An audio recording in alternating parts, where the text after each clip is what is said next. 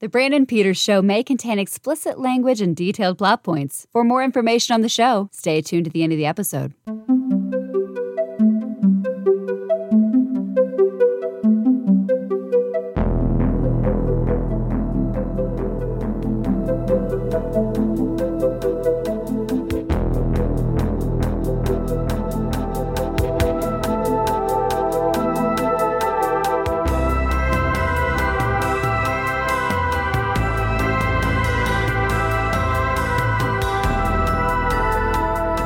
And here he is again. It's his show. It's Brandon. Time again for another week of the Brandon Peters Show. Thank you for listening. As always, today's episode features a discussion of 1980s fantasy spectacle Hawk the Slayer. It also features our guest returning for a record-setting third time on the show. It's their first year, so that's early. 3 is, yeah. From the Saturday Evening Post, Troy Brownfield. How's it going? Hello. All right, so welcome, Troy. I realize that while it's your third time on the show, it's your first time on like an episode proper. Like you were on the Back to the Future one, where that was a roundtable episode. And something I haven't done since. I've done Roundtable, but not like that one. And then you were on the holiday gift guide for figurines and stuff. So you haven't been on a typical episode. But you've done a music video episode, though, so that's something. But let's talk about you. And you have, not only do you and I have a lot of similar interests and things like that, but I really like you have a varied career in the field of writing. Like, not like it's not like all over the place. Yeah, that's one way. Yeah. But you've been fiction, nonfiction, writing articles, doing comic books, novel, like crazy stuff. But was that always like from where in your start you're like, I went to write stuff, or where did that first hit you and you trying to make a thing of it? Well, that's a good question. Thanks again for having me on. I've always been interested in writing in one way or another, but I didn't really kind of settle on that until kind of my freshman year in college. I had decided to do kind of a law track. And as that, I decided to be an English major. It was where my interest was and everything. You have all these different, you could have a pre-law major, but it kind of puts you in a box. So I wanted something that was a little wider. But pretty quickly in that freshman year, I thought, not so much on the legal stuff. And it was in that time that I really started focusing more in the other way. And, my degree was in English with radio, TV, film minor. And then I did a master's in creative writing. And my whole path was just to work in publishing and so on. When I got into comics, it was through the comics journalism path. In a weird sort of way, I started out kind of being just happy to write about pop culture stuff. I didn't know I was actually going to be able to get to do it. and then, you just more of those opportunities either open up or you find the space in which you can create that kind of opportunity to happen. So I really, in the 2000s, started doing comics online and then actually getting stuff published with companies, which again opened up more of those opportunities for fiction and whatnot. So that was kind of the path that it went. Was Shotgun Reviews your first thing of your own? Or? That was my first website. I had been in college. I was an entertainment editor for the college paper and a columnist and so forth. And a friend of mine started a site in 98 that was called the ComicKingdom.com. And it was going to be doing some articles and maybe making some comics. And so I started writing some articles for him. And my original Shotgun Reviews column was there. And it was called that just because it covered a wide area. I talked about different parts of pop culture. And as that got rolling, I thought, I had a lot of ideas for other columns and stuff, but it didn't really fit into what Nick was doing. So I started the Shotgun site and had a bunch of people come in, and we were doing wrestling and live music and, CD reviews and movies and all this kind of stuff. And I did a lot of comics. And that put me in the view of people that could publish me elsewhere, like the Indianapolis Star and Nouveau News Weekly in Indianapolis. And as I did more on comics and started interviewing comic folk, it put me in the path of Newsarama and Comic-Con.com. And so I started Comic-Con.com. I started writing for them, and then Newsarama picked me up in 2004, and I wrote for them for 7 years. And that really expanded the scope. That gets you to meet all kinds of people, and you're regularly talking to people from all companies. And sometimes you make the kind of friendships where someone says, "Hey, have you ever considered writing comics?" And to which you say, "Yeah." Because I had actually hit the point where I thought it wouldn't happen for me. It was one of those things you think that maybe, that's something that someone gets into in the early 20s or they look into. And then, when I started doing it, I had a lot of it come my way in a short period of time. And I still have stuff that I'm doing. It might not be as visible as it was at one point, but I have some things that, are hilariously visible in like Brazil as opposed to all right. the States. But actually, I can't talk about it in full yet, but the House 137 / All Geek Comics guys that I've done a lot of writing for in Brazil, they've been putting some stuff out with a couple of American places, and I'm going to be working on a crossover between one of the Brazilian characters and one of the American characters. Oh, nice. Up here real fast. So that'll be interesting when that happens, and that'll probably facilitate a few more projects like that. So we're going to go, this podcast is going to go viral with you breaking the news in Brazil, just in Brazil. Yeah, we got to figure out a Portuguese filter real quick. There we go. Yeah. Like I can say no in Portuguese because it is no. Exactly. You also had a stint in there with Fangoria too, right? Yeah. Oh man, that's was this during the time episode. when they weren't paying people, or was this during the better times? No, this is definitely in the not getting paid time.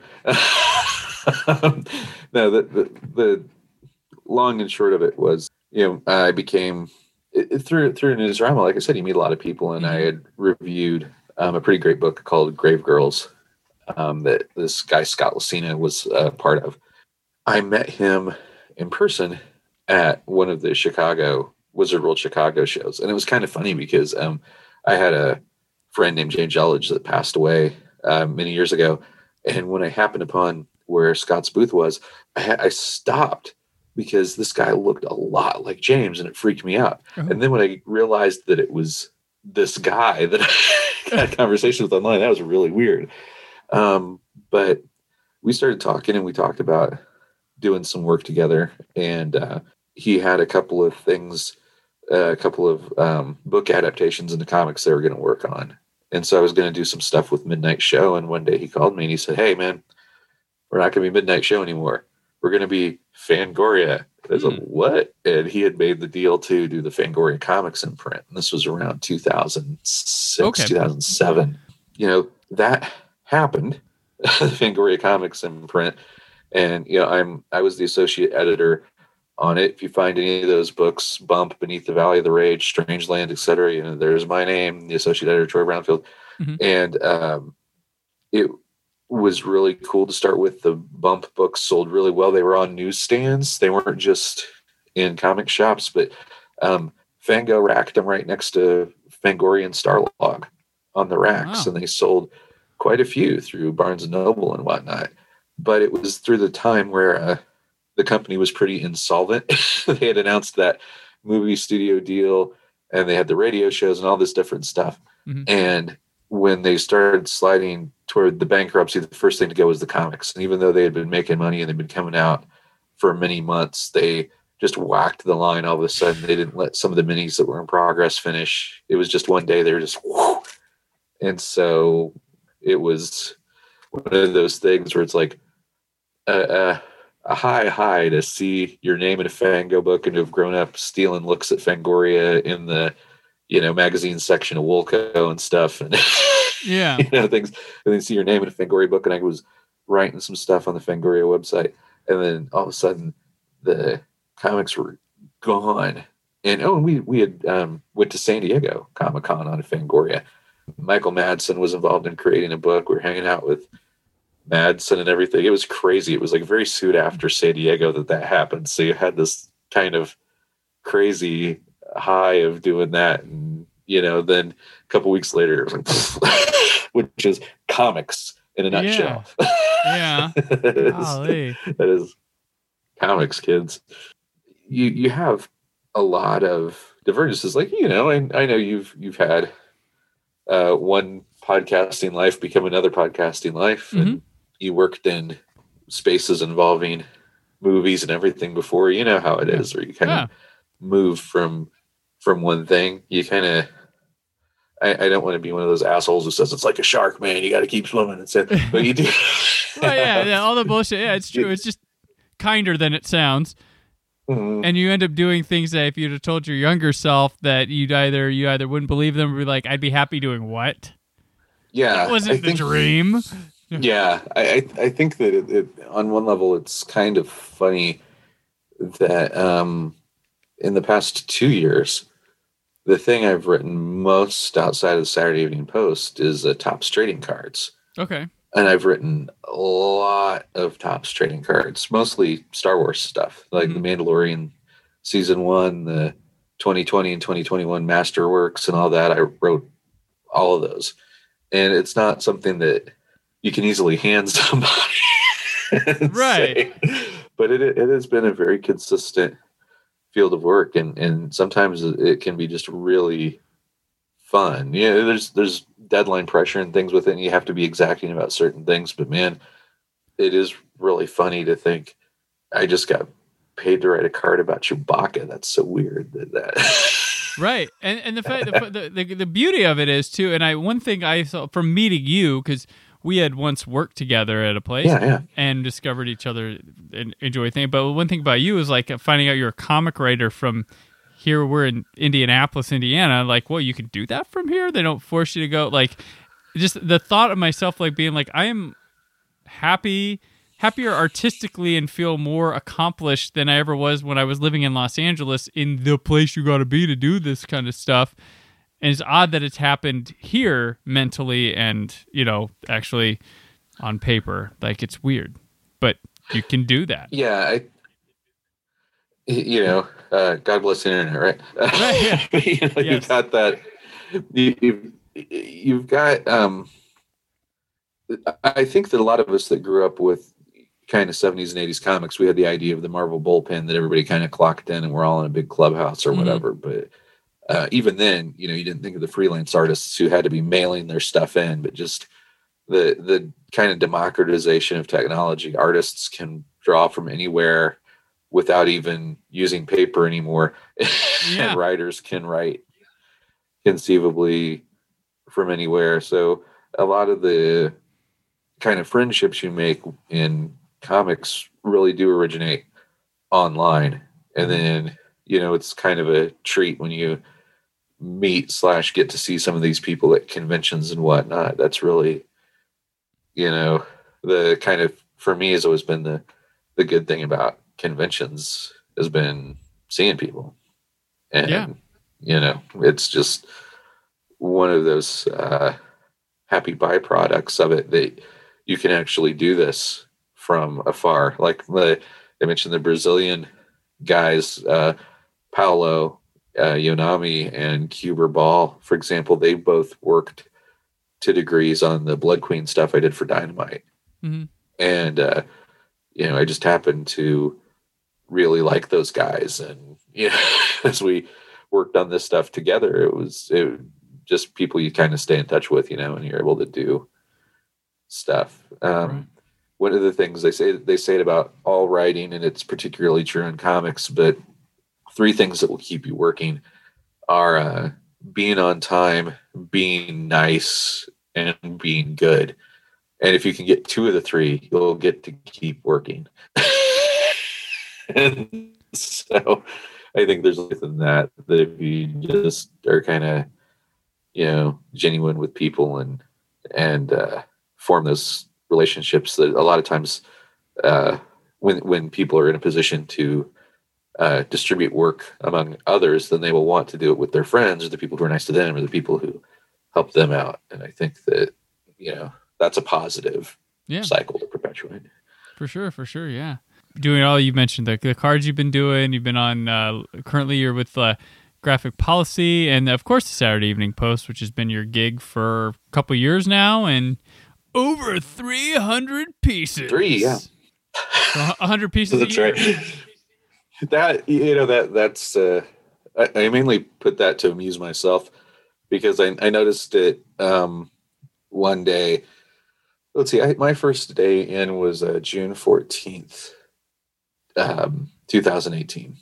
And I first noticed kind of the ticker within, because, like just about everybody else, we, a WordPress kind of system, and it breaks up the posts like who's behind it. I just noticed it one day. I'm like, wow, I'm in the 90s. I had to say something about the 100th. And then as it went on, I'm like, man, I'm going to really be racking these up over time. So I started kind of like making the joke about my 299th post. And it was just, but it feels good to be that productive. I mean, you have a lot of material out there. And I get a lot of opportunities at the Post to write about really cool stuff. I've done a lot of American history bits, which is one of the Post's bags, but also I really get to determine a lot of the stuff that I write about. Gotcha. There's not a lot of places where you can come in and say, I want to write about the Elric saga. And everybody will say, huh? Or, I get a lot of latitude to write some of those things. I mean, like this week I'm writing about Duran Duran, and I don't think people realize how eclectic the posts on the Saturday Evening Post are. Like, and I think it's a totally underappreciated, underseen place because I mean, even outside of your stuff, like they post stuff that I'm like, oh, that's interesting. It's an interesting little bit of place that I think people, if they would go to it, they'd like it a lot more. It's like well-rounded, got weird stuff, got interesting takes on normal stuff, but yeah, one of the things I really like about it is that there is kind of a two-way vibe with the Post, and you have the historical Post that's the celebrating America past, present, and future kind of tagline and the things that they do, and 200 literal years of Post history because it was 1821 when it started, late summer of 1821. So you have 200 years of this history to go back on. The Post is literally seen the Civil War. Yeah. They reported on, they embedded guys with the army in World War One. Yeah. And so these archives exist, this material, and so you can draw from all that. And so a lot of the stuff that Jeff Nielsen writes in particular, who's our archivist, and Ben Relton, who's an American history professor, they do it with this incredible perspective and all this material that's available from the history of the Post. So you have kind of this lane, and then you have this lane over here, which is what I call not just Americana, but like American culture is popular culture. Right. Yeah. If you look at, say, French culture, you have hundreds of years of art and architecture and cuisine and up all kinds of history going back and forth. And England's the same way. And then you get to the States where a lot of the stuff that came out of America, the way that movies worked, all due respect to Méliès and everything, it informed the world's culture. So in a way, American culture from a certain point on I'll is say London culture. owned the 60s, though. Yeah. London owned the 60s. Yeah. We did. The Post did have Joan Didion writing about Haight-Ashbury, they did have that. But yeah. And of course the Beatles, when they went to India, a reporter from the Post went with them. Oh, okay. That's when they met the Maharishi. Yeah, that was 2 Post cover stories. Was the Beatles in India? So damn. I haven't gotten to do that, but I have gotten to go to DC and San Jose and do some other cool stuff. And I got to be inside of Facebook and Google both, which was weird. Cool. So I've done more newsy things. Got to go to Politico, been at the Washington Press Club. So we did some weird stuff that's like very newsy. But a lot of the times when, I get the opportunity, I'm like, this week about Bigfoot. Yes. Oh, yeah.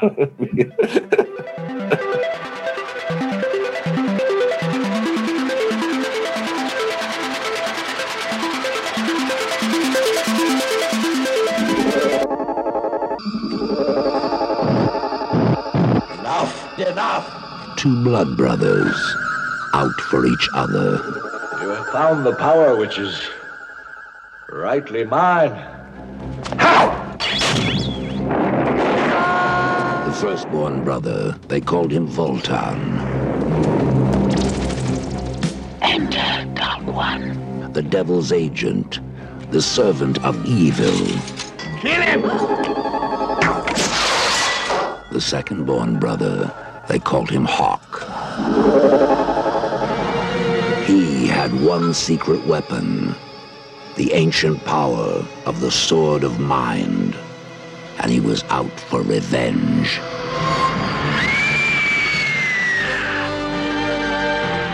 Last thing you will ever see is the woman you love in my arms. I am ready.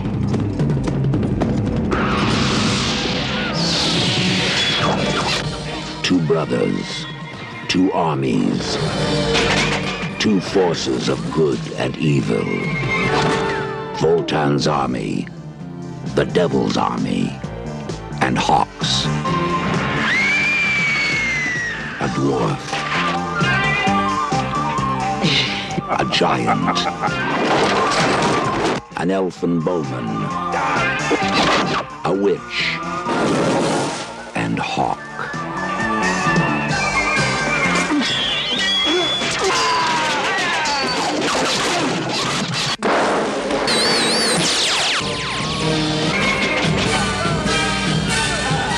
Together, they took on the mighty Voltan. Together, they took on the devil's agent. Two blood brothers, with only blood between them.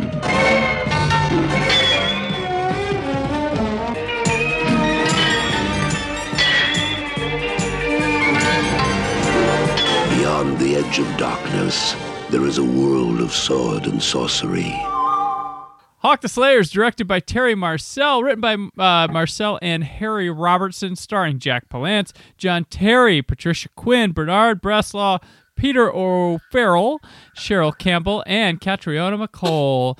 And it is, long story short, with the aid of his companions, a man seeks to defeat his evil brother who has taken a nun hostage. So Troy, as always with these films, Hawk the Slayer, why you bring it to the table? Couple things. This week at the Post, I just did a big article on sword and sorcery boom of the 1980s, of which Hawk is obviously a part, and in a way one of the forerunners, because it came out in 1980. The reason I chose this particular time to do the article was because exactly 40 years ago, June of 1981, Clash of the Titans and Dragon Slayer opened 2 weeks apart from each other. Clash of the Titans opened June 12th against Raiders of the Lost Ark. And Dragon Slayer opened a couple weeks later. One of the interesting things about that, real quick, is Clash of the Titans actually finished 11th for the year at the box office. It had a really strong year. People weirdly have kind of written it off as like some kind of bomb, and it wasn't. It was a huge hit. It made a shitload of money. It's weird how some people like think of things that aren't true, just I don't know, because maybe the effects became a little, they're still rad, they're Harryhausen, but they became a little more obvious. They're like, oh, cheesy movie. I'm like, it wasn't. It was an effects masterpiece at the time. So, yeah. And the thing with for me with Hawk, I actually, the first time I heard about it, I picked the 4-quad UK poster here to put as my backdrop, because that's the first image I saw of Hawk the Slayer was in a Starlog magazine.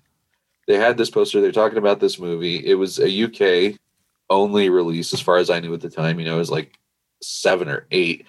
And I didn't see it until a couple, maybe 3 years later on Sammy Terry in Indianapolis. For those who don't know, Sammy Terry was our local horror host, and they would have genre movies and whatnot. And so I saw Hawk the Slayer on TV for the first time, and I loved it. And even then I knew that there were some cheeseball elements to it, because by that point, it was maybe roughly 9 or 10. I'd already seen Logan's Run, Battlestar Galactica, Star Wars, Empire. I'd seen some pretty good ones and some pretty bad ones. Yeah, this already came out at that the point. same year Empire Strikes Back came out. Yeah, I saw. I saw Star Crash at the drive-in. That kind of thing. So you had the span. You knew. But man, there's a lot I loved about it, and throughout the rest of the 80s, there just turned out to be a whole lot of movies in the same flavor. And I kind of write it off in a way, and you already mentioned this, Brandon, that when people get to a certain age that were fans of a thing, they can now bring that in because they're the ones making the movies. Mm-hmm. And I think that there are a lot of these guys, particularly in England and certain parts of the States, who probably grew up on Tolkien and Michael Moorcock, and they got to the point where it's like, we can make movies now. We're doing this, right? Lucas and Spielberg, basically, yeah. And now Kevin Feige having when he got the reins, look what he did. Mm-hmm. And so you do have this, and it, you mentioned Marcel and Robertson. Marcel directing the movie, Robertson producing. The two of them wrote it together.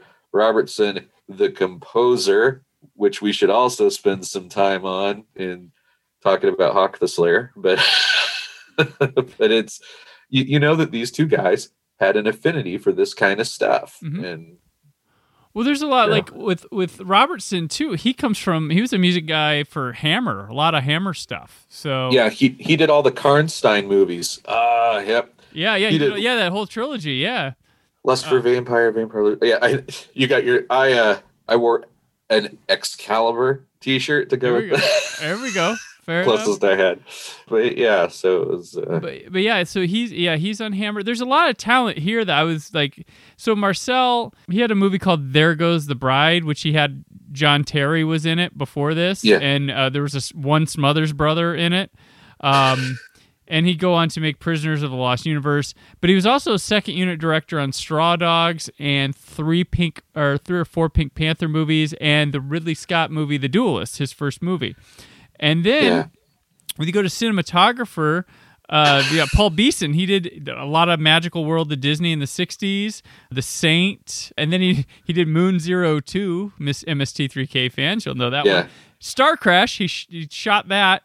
But his additional photography is where he stands out. So he does Swiss Family Robinson, Sound of Music, Raiders of the Lost Ark, Temple of Doom, Last Crusade, Ishtar, Willow, Who Framed Roger Rabbit, and Alien 3. Big deal. Like, you could say, he's the guy. Oh, sorry. I was going to say he's the guy that actually hung out of the helicopter to shoot Julie Andrews on the opening hillside sequence. Like, that's crazy. And he works on he shoots Hawk the Slayer like that. Yeah, that's the gamut. That's showbiz, kids. Yeah. And then editor Eric Boyd Perkins obviously was a friend of Robertson because he was an editor for a lot of Hammer films as well. So they crossed paths there, including like The Gorgon, Curse of the Mummy's Tomb, She, Night Creatures. But he also he did 3 episodes of The Prisoner. He edited The Wicker Man. And he also did additional editing on For Your Eyes Only, ADR for The Monster Squad and Clue, and additional sound editing for Bridge on the River Kwai. So people here had some cred or would go on to have even more cred later on. It's pretty interesting for this production to have all this talent, and then they're all stuffed in a room with $5, basically. But yeah, I'll argue, for what they have, things work. Like that. In the opening scene, we get this elven stone thing that floats over, which now in HD you can kind of see the string getting ready, but it floats over to this hilt that has a hand on it, and it opens up and grabs it. And that looks good. That's a good effect. It's what Stephen King called the set of reality. Mm-hmm. That if you grew up watching Bonanza, you think that the Ponderosa Ranch and everything is a real ranch. Yeah. And then later you look at it as an adult and you realize, oh, it's a set. Yeah. The trees are fake and everything. And so then you kind of lose that. And I think that's definitely something with Hawk. You come at it as a kid. Yeah. And you haven't seen a movie like this necessarily. Right. You have to contextualize it too for the audience. When you think about 1980, it's pre-Conan, it's pre-Beastmaster, it's pre, all kinds of stuff that you would, and really it comes out just a couple of months or so after Empire. Mm-hmm. So it's not. It got lapped Empire's before it even got 80. on the I think track. this is Yeah. later in 80. Yeah. Yeah. And you look at probably the grandest jump. Logan's Run is a good, entertaining movie. And it's got effects that were great at the time. They win the Oscar in 76. But Logan's Run over here and Star Wars over here. 1 year. Yeah. 1 year. Yeah. That's a huge, that is an actual paradigm shift for people who love to use that phrase for we're redecorating the office. A paradigm shift is, is Logan's Run to Star Wars. And you still had a lot of productions. Lucas had everybody. Lucas got the Craftsman. He had Dykstra to start with, and he created ILM and stuff. And a lot of the other places just didn't have people like that. No. And so they're still working on, for lack of a better word, the Logan's Run plateau, where this was done by ITC. So ITC and BBC we're used to kind of working on the cheap. Yeah.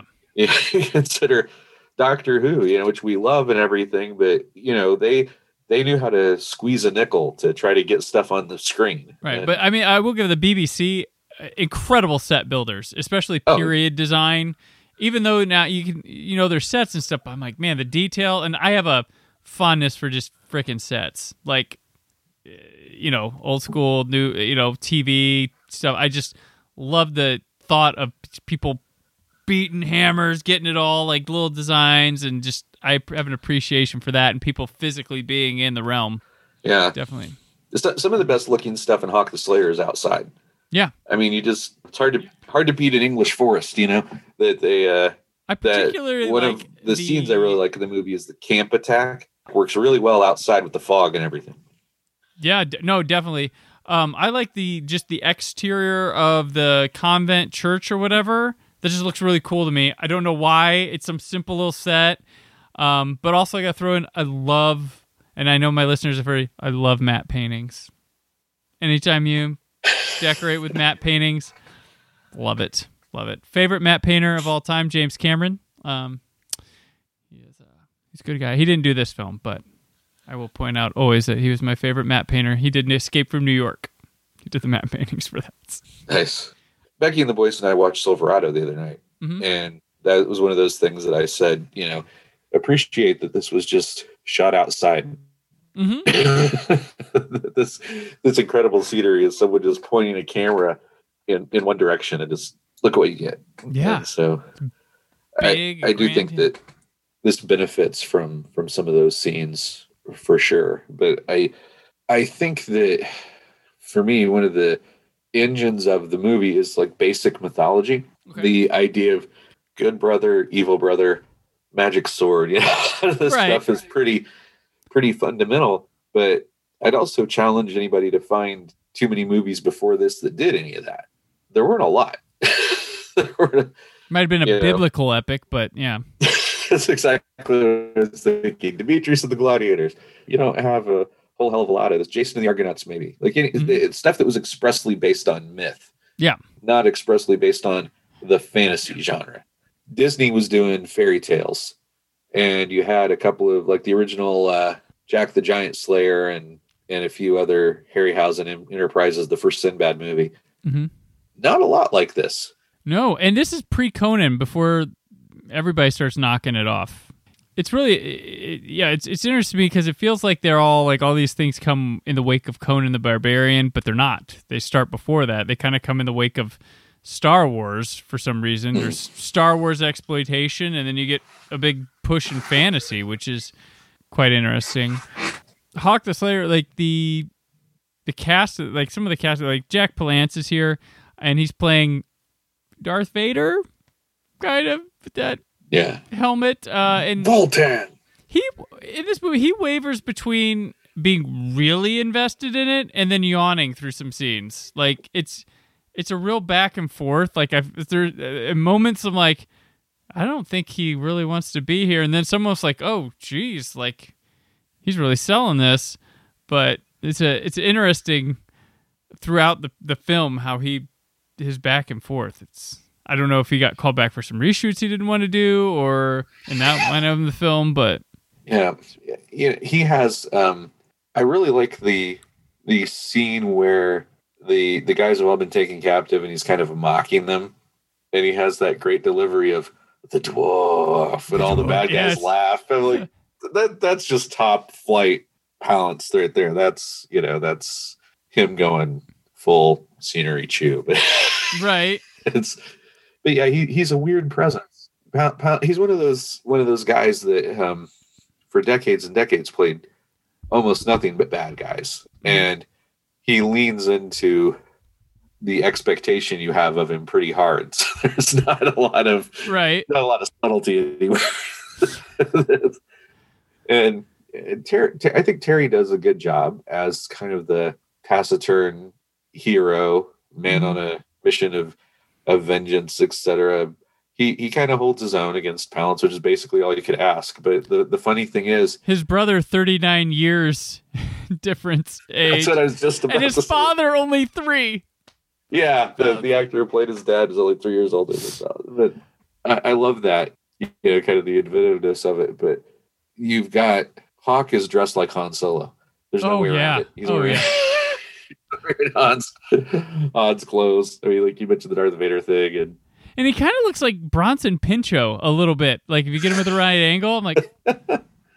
But yeah, like John Terry, like of course he was. I mean, a lot of people know him as Jack's dad from Lost. He would be Felix Leiter 7 years later in The Living Daylights. He's had some notable stints on, like I think he was on ER for a bit, and people know him. He's been around. But not as a lead so much. Yeah, on Lost because of Hawk the Slayer. Okay, I mean, of course. If we're talking actors, we should mention a couple others for sure. Bernard Breslau, who plays Gort the Giant, was also Rel the Cyclops from Krull. So he was a lot of work. He's got the cred for these 80s fantasy. And they also, which reminded me from Rocky Horror, Patricia, she wears that thing around her face that has the Cyclops eye, which reminded me of Krull when watching it. Yeah, and I love that her character's name is Woman. Yeah. It's just Woman. But it's a super interesting take because there's a lot of stuff that's implied about the world building that they did. It's a good week for that because there's a meme going around, like one of the variations of the Peter and Mary Jane meme from the first Spider-Man. That's where he tells her something hurtful and he says, you have to stop at some point, you have to stop world building to actually write the story. But they obviously thought about the story and that this takes place in the context of other things happening because they talk about armies massing in different places and that Voltan has conquered kind of this part of it, but that there's other stuff going on. So they had a context to it. The giants, the elves, and the dwarves are gone. Hawk's friends are the last of their kind, which lends itself to, hey, what else has been happening here? How did Hawk become friends with these guys? What was the context of that? It poses world questions, which are kind of interesting. Yeah, there's a lot of time between the opening scene and when the story picks up, and I'm not sure. Is the marriage stuff, the girl thing, does that happen after the opening scene, or did that happen before the opening scene? I think it happens before the opening scene because I was thinking, but I was just thinking right now. I was like, wait, maybe it could have happened in between. I don't know.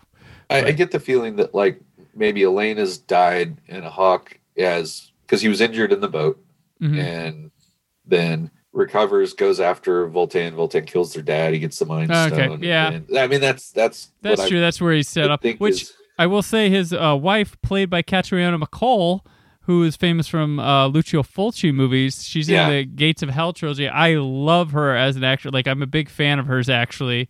A lot. I discovered her with those films, but anytime I can find something new to see her in, I'm really excited by it, because I don't think when they talk about final girls, scream queens, whatever, she doesn't get mentioned, and I think she should be up there. She's quite terrific and leads a hell of an awesome Italian horror trilogy of movies. But she's here to, be like a prize to be won and then murdered.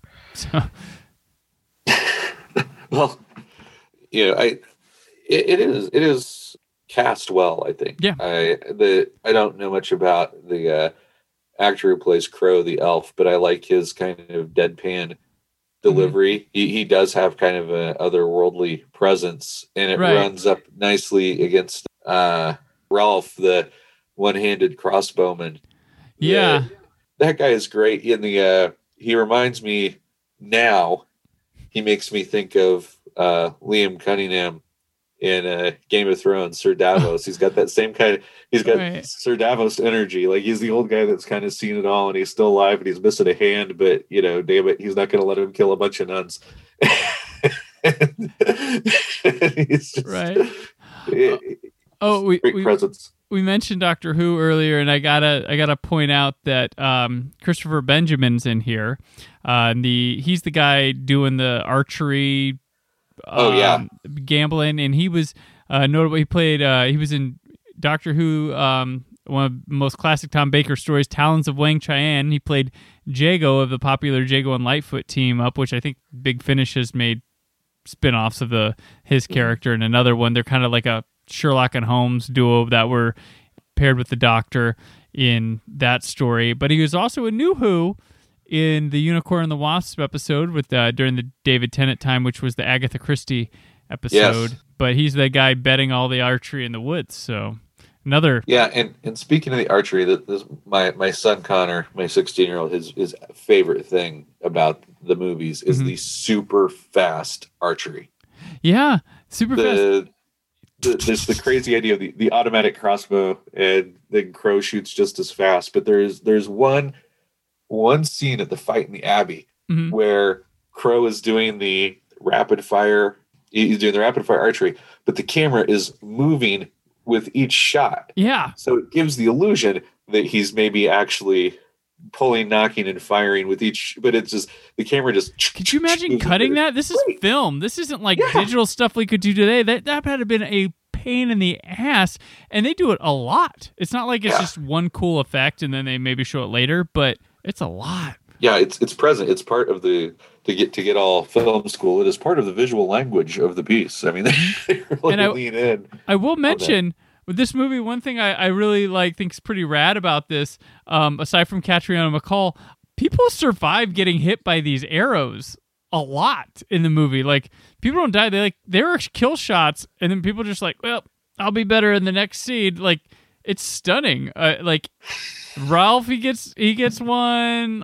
Does Hawk get one too? Yeah, I think he's shot. The boat scene toward the whole thing where Elaine dies. He's actually shot. Yeah. There's a lot of people get shot with arrows deep, and they survive. I'm like, okay, all right, that's pretty nifty. In most movies they'd be dead, but yeah, a lot of interesting career. I know it's funny when you take it in the context of where we are now.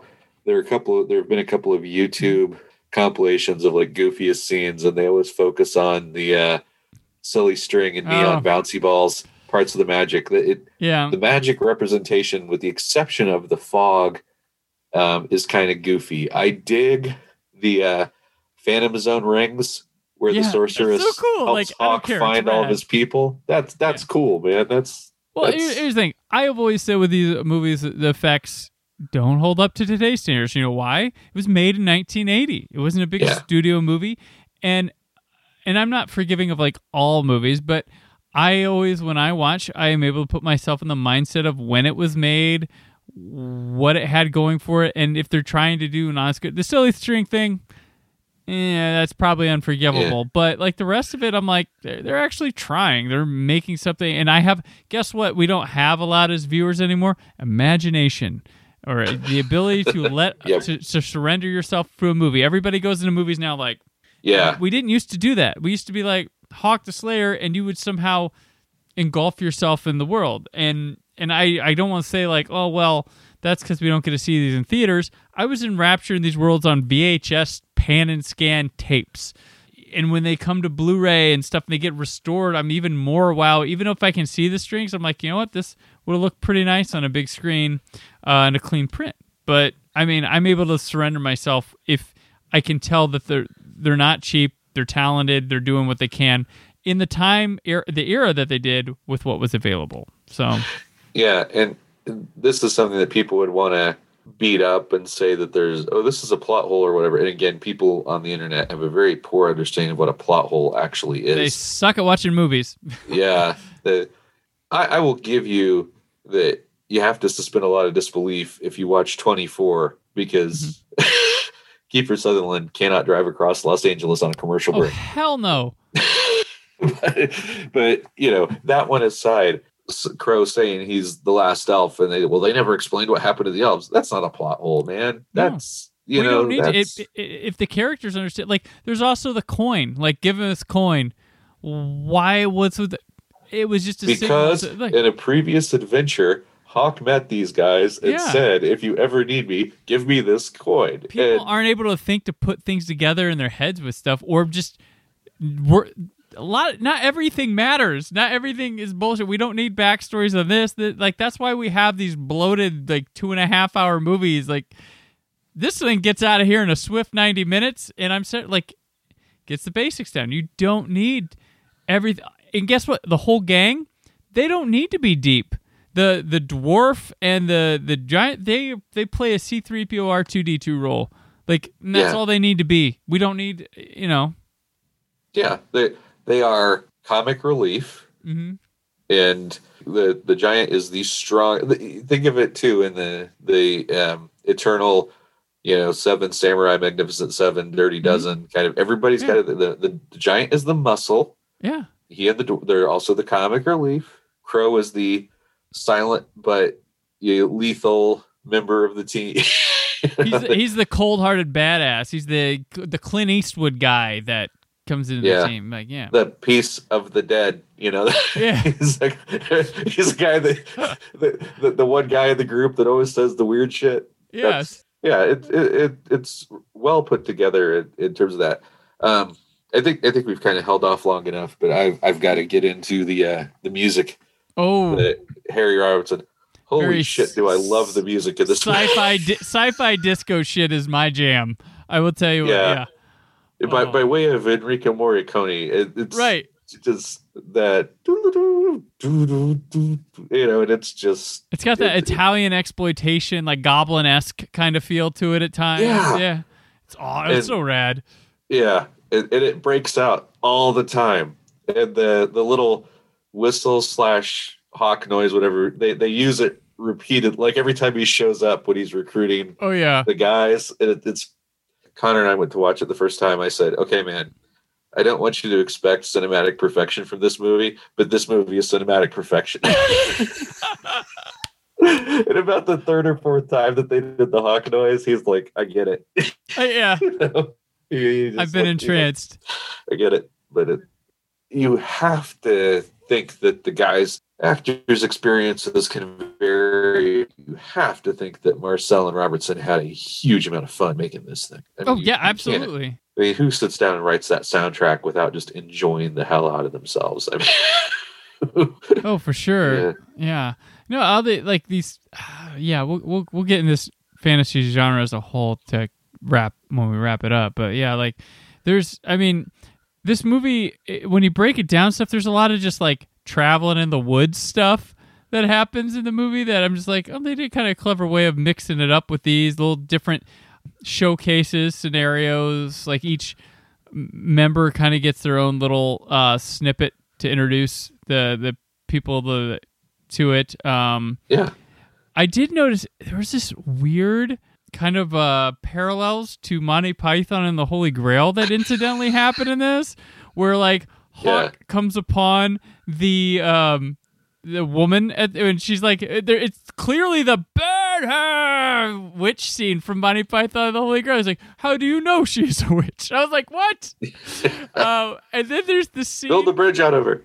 The scene where Voltan and his son come upon these peasants eating, and it's very much the Dennis, I didn't know you were called Dennis scene from Monty Python. I was like, was this intentional?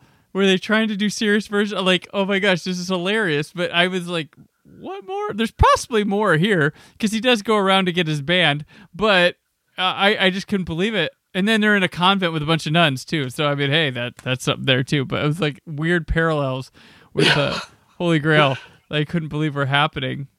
Is that? Do you think that's just something that's maybe uniquely British? That might be.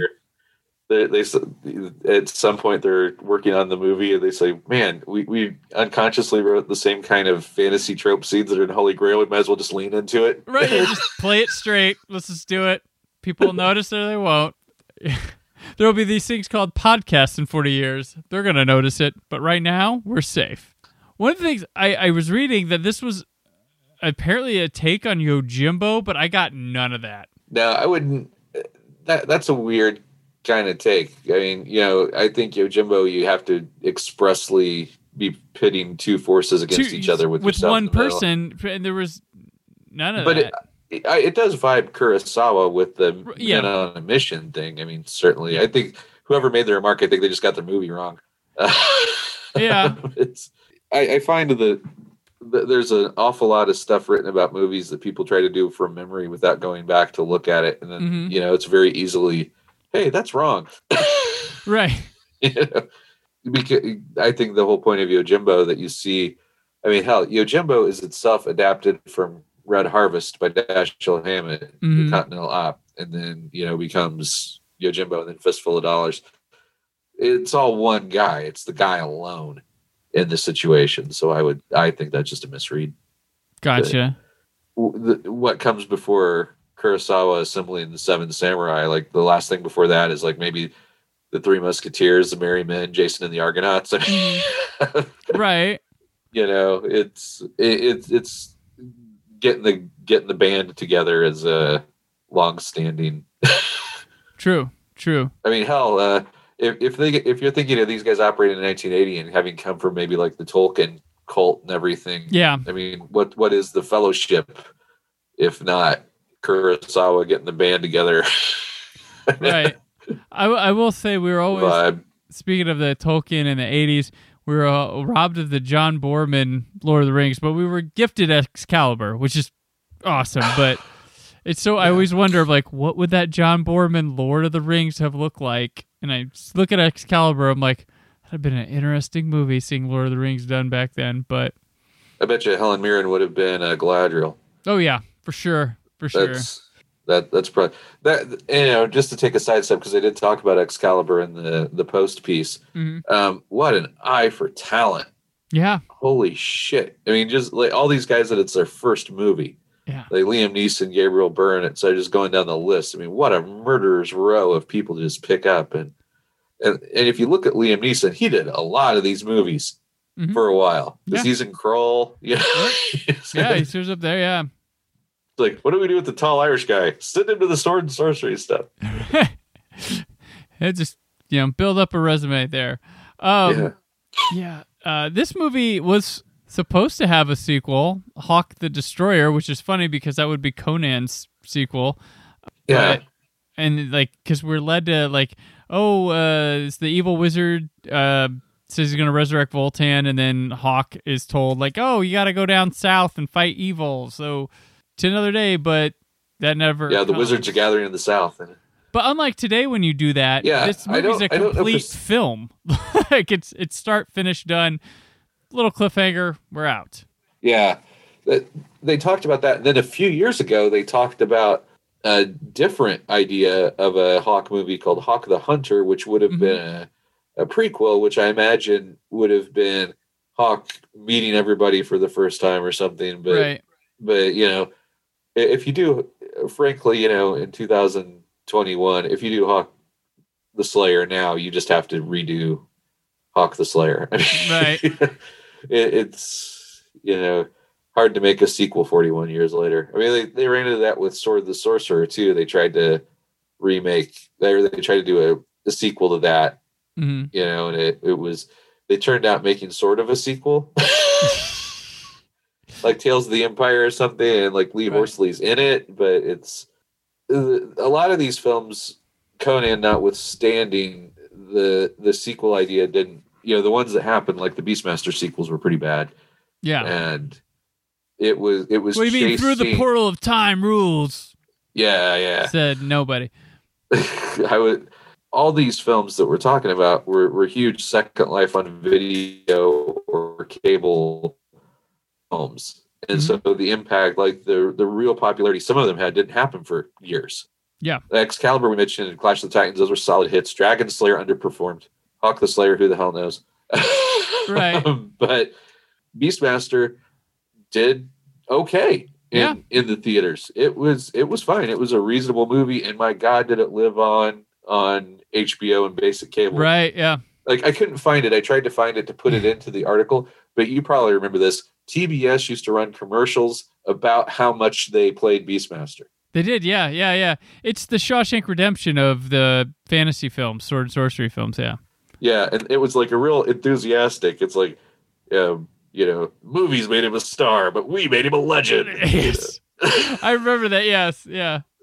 And I forget which comedian it was. It wasn't Patton Oswalt, but someone with the same vibe said HBO in the 1980s stood for Hey, Beastmaster's on. Yes, yep. They actually on the Vinegar Syndrome 4K Ultra HD release, they have a section dedicated to that, and they have like Adam Wingard and Robert Cargill and people talking about their love of Beastmaster and having it come from watching it on TV. And they talk about Hey, Beastmaster's on with that too. Yeah. Yeah, this was where I grew up in Terre Haute, and that was one of the benefits of the drive-in. Mm-hmm. Was you would see crazy shit at the drive-in. Like, I didn't see Beastmaster at the drive-in, and like I mentioned before, Star Crash, Fantastic Planet, the animated film, I saw at the drive-in.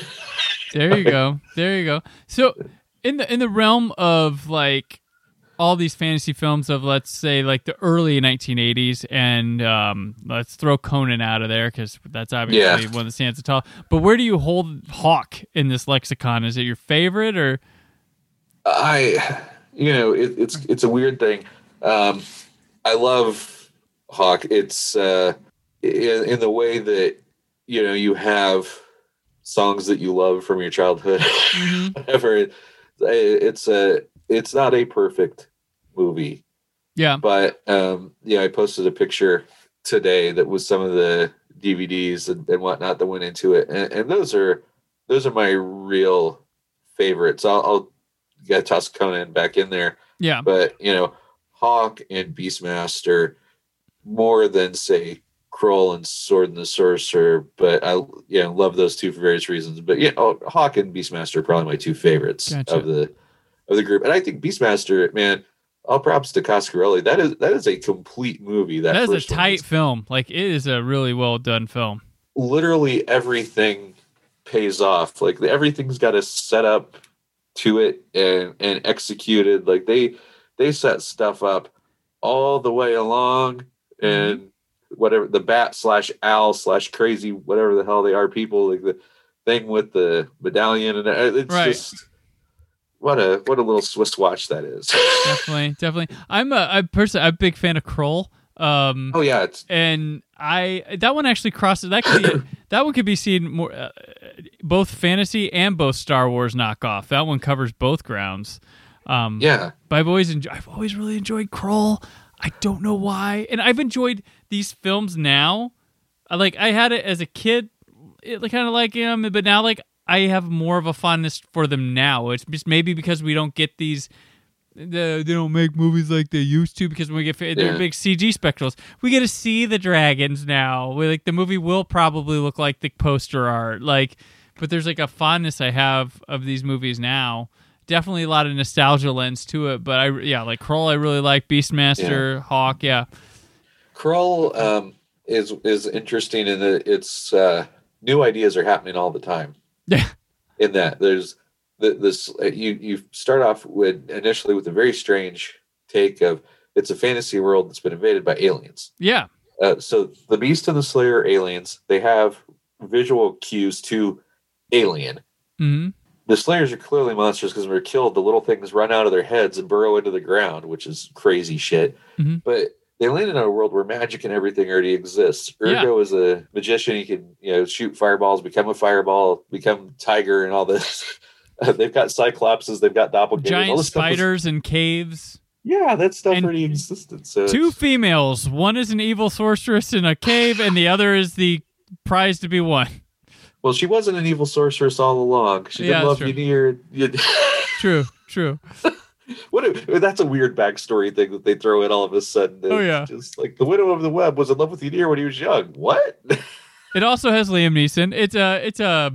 It is a lot of movie, and I enjoyed it. I went and saw the riff tracks live of Krull in the theater just so I could see Krull in the theater. It wasn't so much I could laugh at it, but it was like, I have never seen Krull on the big screen, and this is the opportunity I have through riff tracks to see Krull on the big screen.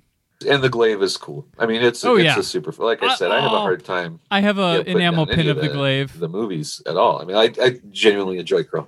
Oh, right on. I do think Sword and the Sorcerer, of the ones that were popular, because Sword and the Sorcerer was actually a really big hit based on budget. Oh my God, did it make money? But it is super goofy. The three-bladed sword is one of the most ridiculous weapons in the history of movies. But I do enjoy it because everybody looks like they're having the best time. Sword and the Sorcerer is like the cast equivalent of watching the Foo Fighters on stage. Like, those guys look like they're just enjoying every freaking thing they do. And if you watch that movie, Lee Horsley looks like he's about to burst out laughing in every scene. He's just like, look at this. This is awesome. What am I doing here? And it reminds me of Deathstalker 2 a little bit. Yeah, the first two Deathstalkers are entertaining. I will give that, for different reasons. Yeah, the Deathstalker 2 is hilarious. I mean, it's a good comedy. The first one's like, you know what, here's your straight, sleazy B-level, Conan knockoff. And then you get a comedy version the second time around. So yeah, those are great. But this is, like you said, man. This is a thing that I think some people are sad they missed. Yeah, they didn't get this run, because when we see fantasy stuff now, it's either straight to Netflix like Witcher or whatever, but it's also fairly serious. Mm-hmm. Shadow and Bone, and I mean Game of Thrones, obviously, but it's. The seriousness bar has been raised for all of the things. And I don't know if that's because people felt like they were being made fun of to the extent that they have to be very straight-faced when they make them. Well, it's kind of like the comic book thing and stuff, like where people, like they really want like really seriously taken thing. Like, no, you just want the studio to put money into it and people who care about it making it. That's what you want. And then there's like this thing. It comes from like a lot of it, like oddly, weirdly, comes from the DC side of things, like where they like really need serious version. Like if you look at their little fan base things, and I'm not all DC people, I know they're not all assholes and stuff like that, but there's this sect of fandom people that really want to see their things taken super seriously, and I'm like, no, you just want a good movie made. Like, that's just because it's super serious doesn't mean it's good. I mean, you go into self-parody when you go way too serious, but that's the thing that I think comes sort of backlash of years of being told comics are for kids, or you'll outgrow those movies, or toy collecting. Like, people, it's a backlash, which I don't think there's generations coming up that aren't going to have that because it's been acceptable now. But for a generation where yours and mine are, it was, you were talked down to, made fun of, your movies weren't taken seriously, you got junk stuff. Like, and I think too that there's an element of a lot of the people doing that must be serious are in our age group. There's a lot of guys that are in their 40s, and I think that some of them have actually, for lack of a better word, or maybe it is the better word, infected some elements of the younger fan base, who really, not to be fogyish about this, really haven't had to deal with that shit. Yeah. If you're 20 right now, let's even give you 21, you were 8 when Iron Man broke out. Yeah. You grew up with this stuff being the biggest stuff in the world. Yeah. You had T-shirts and cartoons and toys and comics, and they're available everywhere at all times. I can go to like Target and Walmart and buy like a Star Wars shirt. That was not possible back when I was a kid. Hell, man, the other day it's like they had the lined up. There was literally Dragon Ball Z, Star Wars, My Hero Academia, Avatar: The Last Airbender, and on the other side they had like Wu-Tang Clan and Slayer, like at Target. Like, get out of here. You don't know. We are oversaturated with this stuff. Like, it hurts my brain and my OCD, my anxiety about like, oh, I need all of it, right? Oh, but they don't. Here's without going too far afield. Here's a great snapshot of exactly what you're talking about.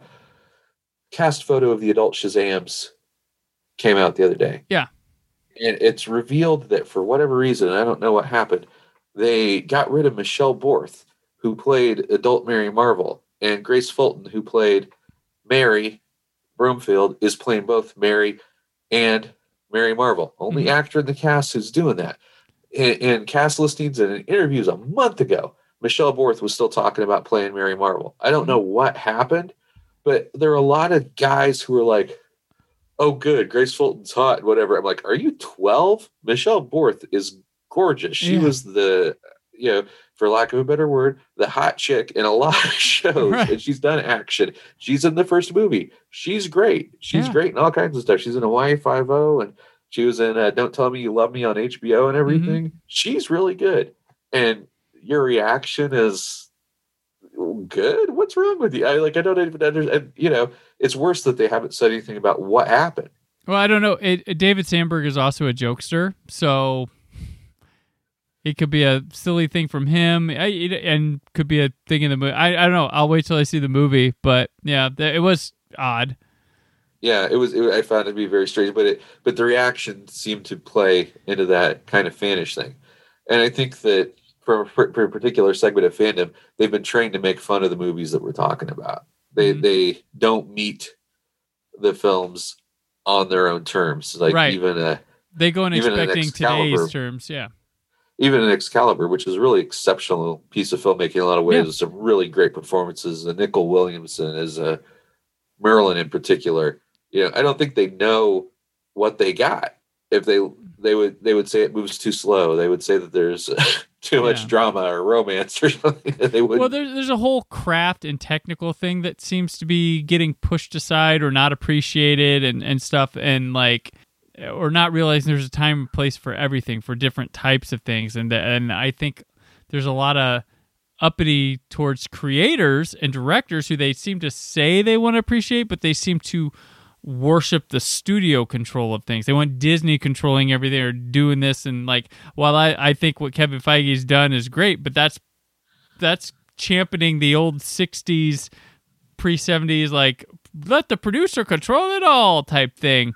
So it's interesting what do they know what they're wanting or what they're saying, but there seems to be like a nose turn up to creative types or people with strong visions, unless they're under a leash. Like, it's weird.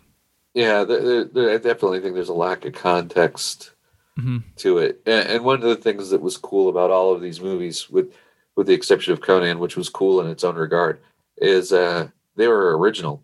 They were all new. I mean, you can make your crack about, they're not original because they're all the same. Well, they're in a genre. They fit within a genre with tropes and so forth. But Hawk was written for the screen. Beastmaster was written for the screen, etc. Dragon Slayer, down the line. I mean, Beastmaster technically isn't an adaptation, very slightly, of the Andre Norton story, The Beastmaster, but only to the extent of the main character could talk to animals. Right? Yeah, no, that's it. Yeah. Coscarelli, everything else. But yeah, the majority of these films were original ideas set within the sword and sorcery genre. Mm-hmm. Yeah. So you didn't have that context of, are they getting it right? You don't know. It's brand new. And people don't give that a shot. Like, I've talked about, like, there's been a lot of crazy, interesting, big budget science fiction films that have come out in the last decade. But if it doesn't have like Valerian, not all of them like great, but like Jupiter Ascending, stuff like that. And I wonder if if Guardians of the Galaxy had come out and not had a Marvel logo or been part of the Marvel thing, like, would that have fared like those at the box office? Like, I don't know. It's insane because I'm like, there's movies just as fun as Guardians or just as crazy and weird ideas that I like. What was the one? Mortal Engines. I really liked that one, but nobody went and saw it. But there's all these like crazy, like going for original or based off really unknown property things coming out that are fun, doing all these same things, but it's not a familiar name, so they don't go see it. Like, yeah, it's interesting you mentioned Guardians because you will rarely find as big a fan of the Dan Abnett, Andy Lanning run of Guardians that directly inspired the movies as me. Yeah, and the very idea that they were going to make a Guardians film with those characters had me just really excited. But the fact of the matter is, when they first showed the concept art and so forth at San Diego, a lot of the online reaction was instantly on the attack. Yeah. Oh, this looks goofy. I don't understand this. I don't know what this is. I haven't read that book. Too. People thought the first trailer was, there's some, those serious people were like, what's this goofy, jokey stuff? Or like, Ooga Chaka, well, that's weird. I'm like, it's got its own flavor. Like, that's what it told me. Like, this is going to be crazy. Yeah, and so there was a lot of pushback and everything. And then when you actually see it, what a crazy idea. It's awesome.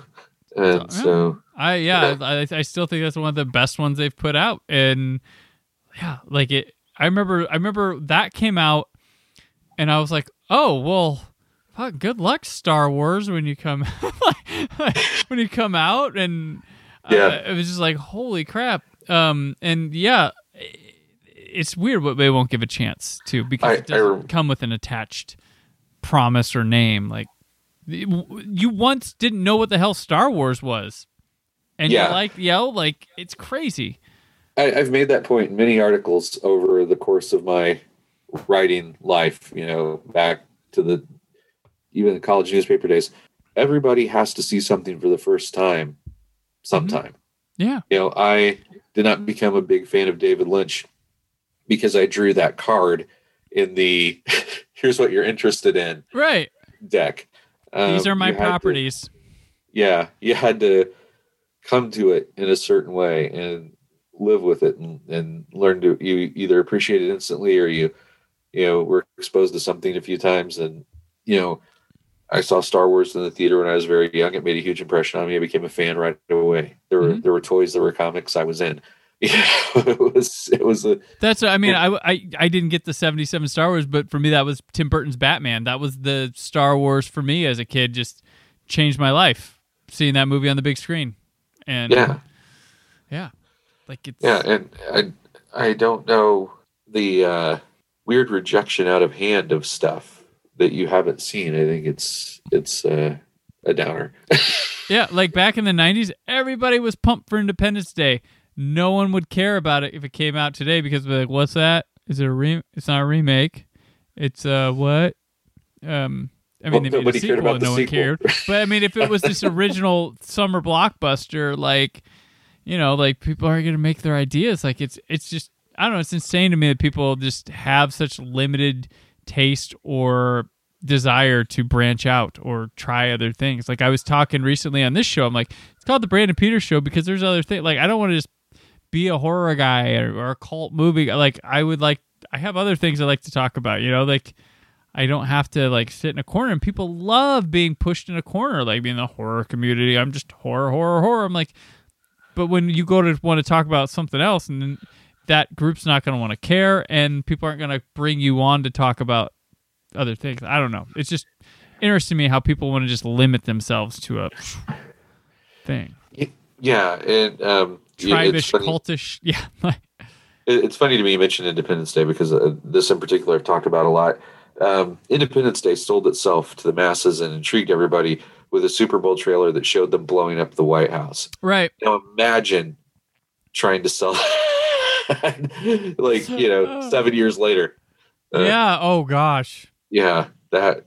No. I mean, it worked contextually of its time. I mean, Spider-Man couldn't even sell what he was originally selling. Oh my God. Yeah. still feel a weird little sting in a way when I'm watching movies that set in New York, and then there's just like the random shot of the towers. Mm-hmm. It's, there are a lot of Friends transitions. Yeah. That have the original. Yeah, I was plaza. there. I was in New York for the first time ever the year before. So I got to see them, and the next year, gone. It was insane. Yeah, so I think that one of the things to tie it all back nicely is that there's a loss of context, and I think that when I write a lot of the stuff that I write for the Post, I really almost comically sometimes, because I can see my own pattern. I front load it with a lot of the history part of it, and it's like, this is what happened, and this is what happened, and this is why this is important, and this is why this had never happened before, and Tony Iommi got his fingertips cut off, and he invented metal. Right? That whole thing. That it's like you gotta, because I think that you have, when you construct the context for people, I think it does make it more welcoming for them in a way, and I think that maybe that comes from a part of my education background as a teacher for a long time as well.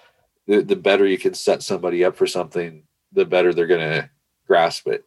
And I think when you're giving somebody a totally new genre that they've got no experience with, I think it's kind of understandable that some people are like, whoa, I don't get it.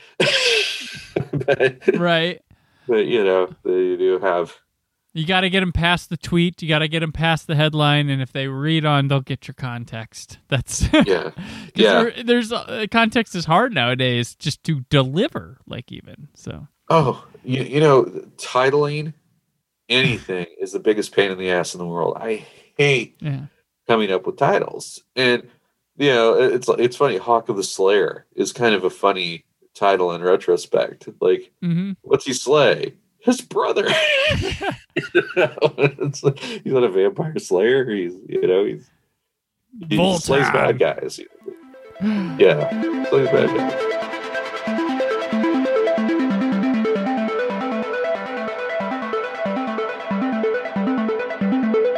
What else? This is where we just talk about something we may have taken in the past week or so, like movies, books, music, or something, or maybe something we wrote or put out in the world. So, Troy, what else?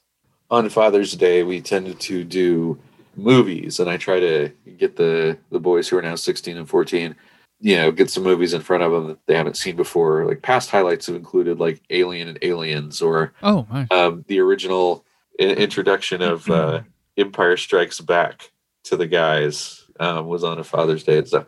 This year I decided to go a little different because we watched kind of a lot of horror movies lately. I saw Spiral and Quiet Place 2 in the theater and whatnot. So I decided to go. So we watched, the family watched The Usual Suspects, Major League, and Silverado. Trying to go in completely kind of different directions. It was like crime, comedy, Western. Yeah. I didn't necessarily do a lot of Westerns, although I've watched a lot of Westerns in my life. But Silverado, man, that's a movie I would recommend to anybody, because it is also a very well constructed movie. It is very classic Western type with hugely appealing cast and performances. Kevin Kline is the standout for me. He's very funny in a very dry, understated way. And people who are used to seeing old Kevin Costner in Yellowstone or Man of Steel will have their minds blown by young Kevin Costner. Right. Yeah. Yeah. Definitely. He's it's like the Jim Carrey version of Kevin Costner in this movie. Very true. But yeah, for the Star Wars fans and the Raiders fans, it's written by Lawrence Kasdan, who wrote the Raiders movie on behalf of Lucas, wrote Empire, worked on the new movies, etc., and co-written by him and his brother, directed by Kasdan. Kasdan, just a couple of years prior, had directed The Big Chill, so it's got a lot of cast members in it, like Kevin Kline, and again, Kevin Costner played the dead guy. Jeff Goldblum's in it. Super entertaining. Contextually, another cool thing, I'll just push the whole thing if people aren't familiar with it.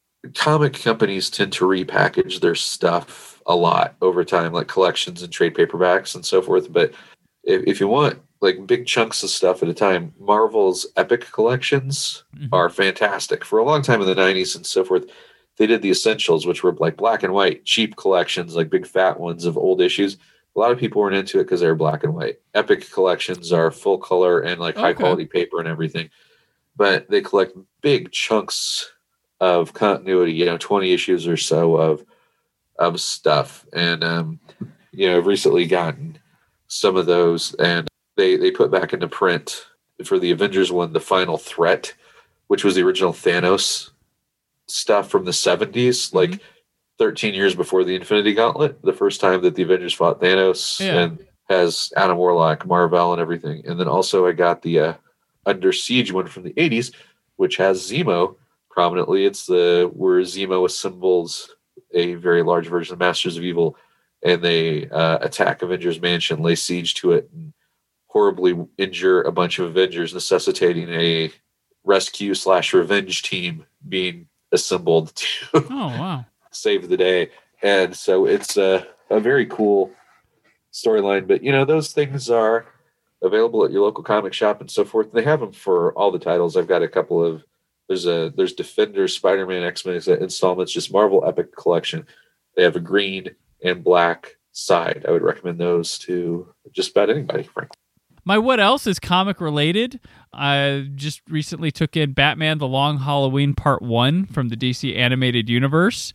Yeah. It's one of my favorite Batman arcs. It's a lot of people's favorite Batman arcs. Yeah, and it's incredible. Was part of a backbone for the Christopher Nolan, David Goyer first two Dark Knight films, Batman Begins, Dark Knight. But this is they're really like, hey, we're going to do this, like the Harry Potter and the Deathly Hallows. We're doing this thing right. We're going to do 2 parts. And it's streamlining a little bit because you have to. It's a different medium. But they really made it pretty, for knowing what this ends up being. It was a pretty intriguing little mystery to follow along. They got Josh Duhamel is got a really good take on Harvey Dent that I don't feel like has been seen before vocally. Maybe it's just his brashier voice. He's always kind of been more softer of a voice to me. Like Jensen Ackles, he's fine as Batman. I mean, you can just imagine he's fine. But freaking Jack Quaid plays the little Falcone or whatever. Alberto Falcone, and he's Scene Stealer as that Dennis Quaid's kid. The boys, and it's the last performance of that girl from Glee that passed away. Naira.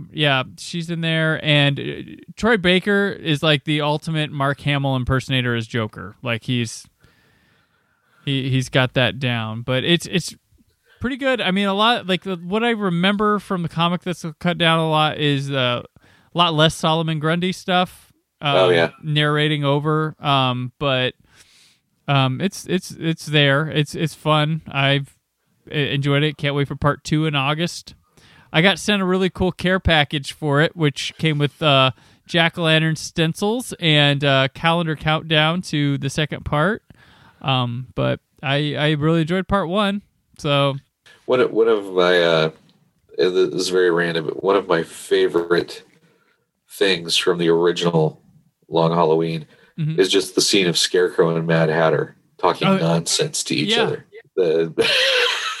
What a great thing. The Long Halloween and the sequel to it, Dark Victory, are both just really great Batman comics. And they just know how to utilize those villains and weird, just to make a community out of this world that doesn't villains could be there and not be super important to everything, or I just like the way they filter them through is pretty genius. And Nolan and Goyer were able to do that with the movies as well. I don't know if you've watched the Harley Quinn animated series at all, but they do a great job of the villains interacting in that too. Just everything with Kite Man. And Kite Man. Robin's hilarious in that. Break the plant. Yeah. Oh gosh, yeah. Oh, I do love that Harley Quinn show. And I kind of with the DC, the live action movies, and especially with Batman, I've kind of had this desire, you're not going to be Marvel.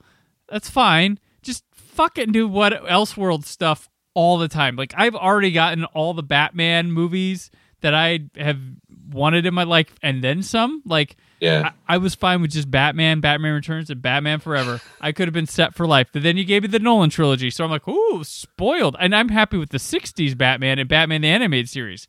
That's all I need ever. So start fucking with it, making it crazy. But then they're like, we're gonna make a new serious Batman movie. I'm like, we have those. Well, I'll go see it. I Batman anything I'll do. But like, I don't need it. But I would like to see you just mess around, do like Gotham by Gaslight, what they do with the animated stuff. Like, do these weird Elseworld things. Like, we could do that. We have all these Batman movies. Yeah. You know, let the smaller characters have the serious takes and team ups and overarching stuff. Just mess around with Batman and Superman. Do it.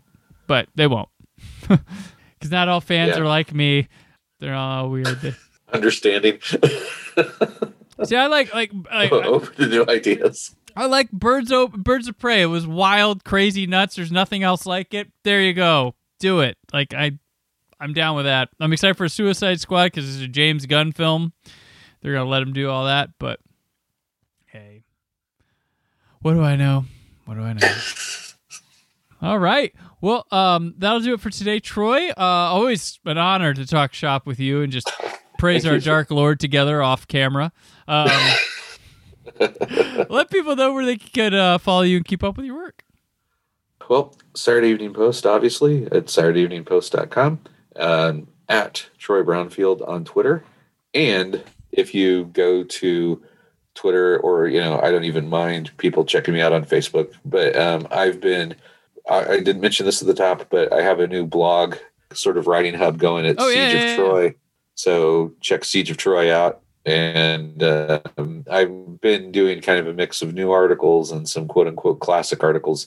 And you'll appreciate this. I did the first part of the Rock Solid column. I did the 38 special of retrospective. The second Rock Solid column is what I'm working on right now. It's taken a lot more work than I anticipated, but it's about the betrayal of Bon Jovi, how Bon Jovi turned their backs on metal.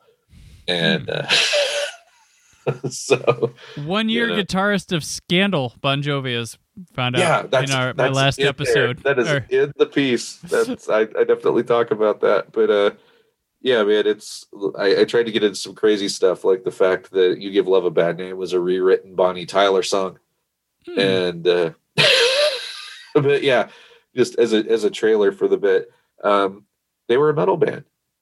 And then they had toured on Slippery and Wet. They toured on New Jersey. They were taking a break.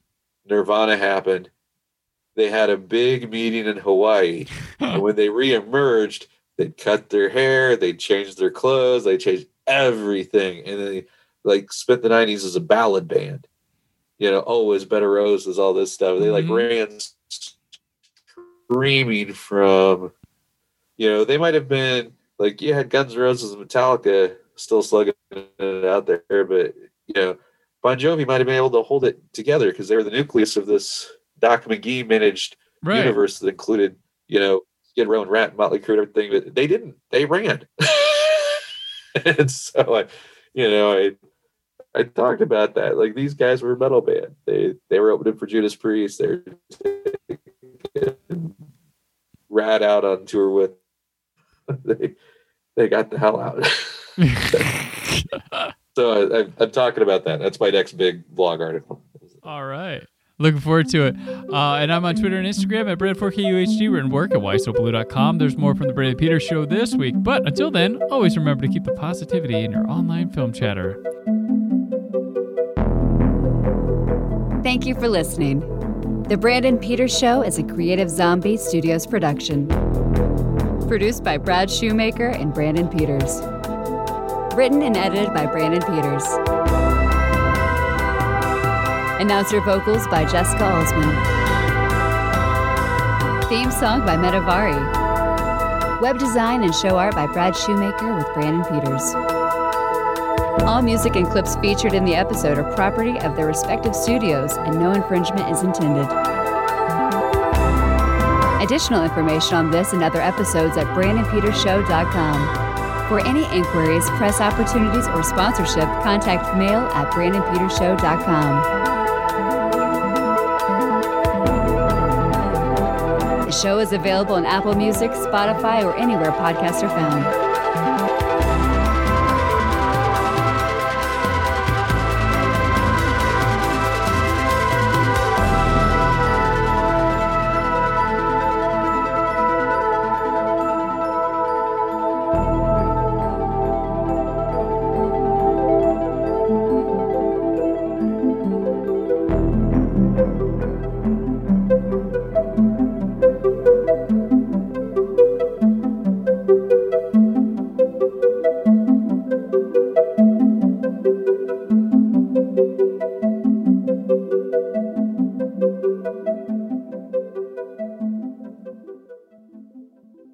And this place shall be wiped from the face of the land.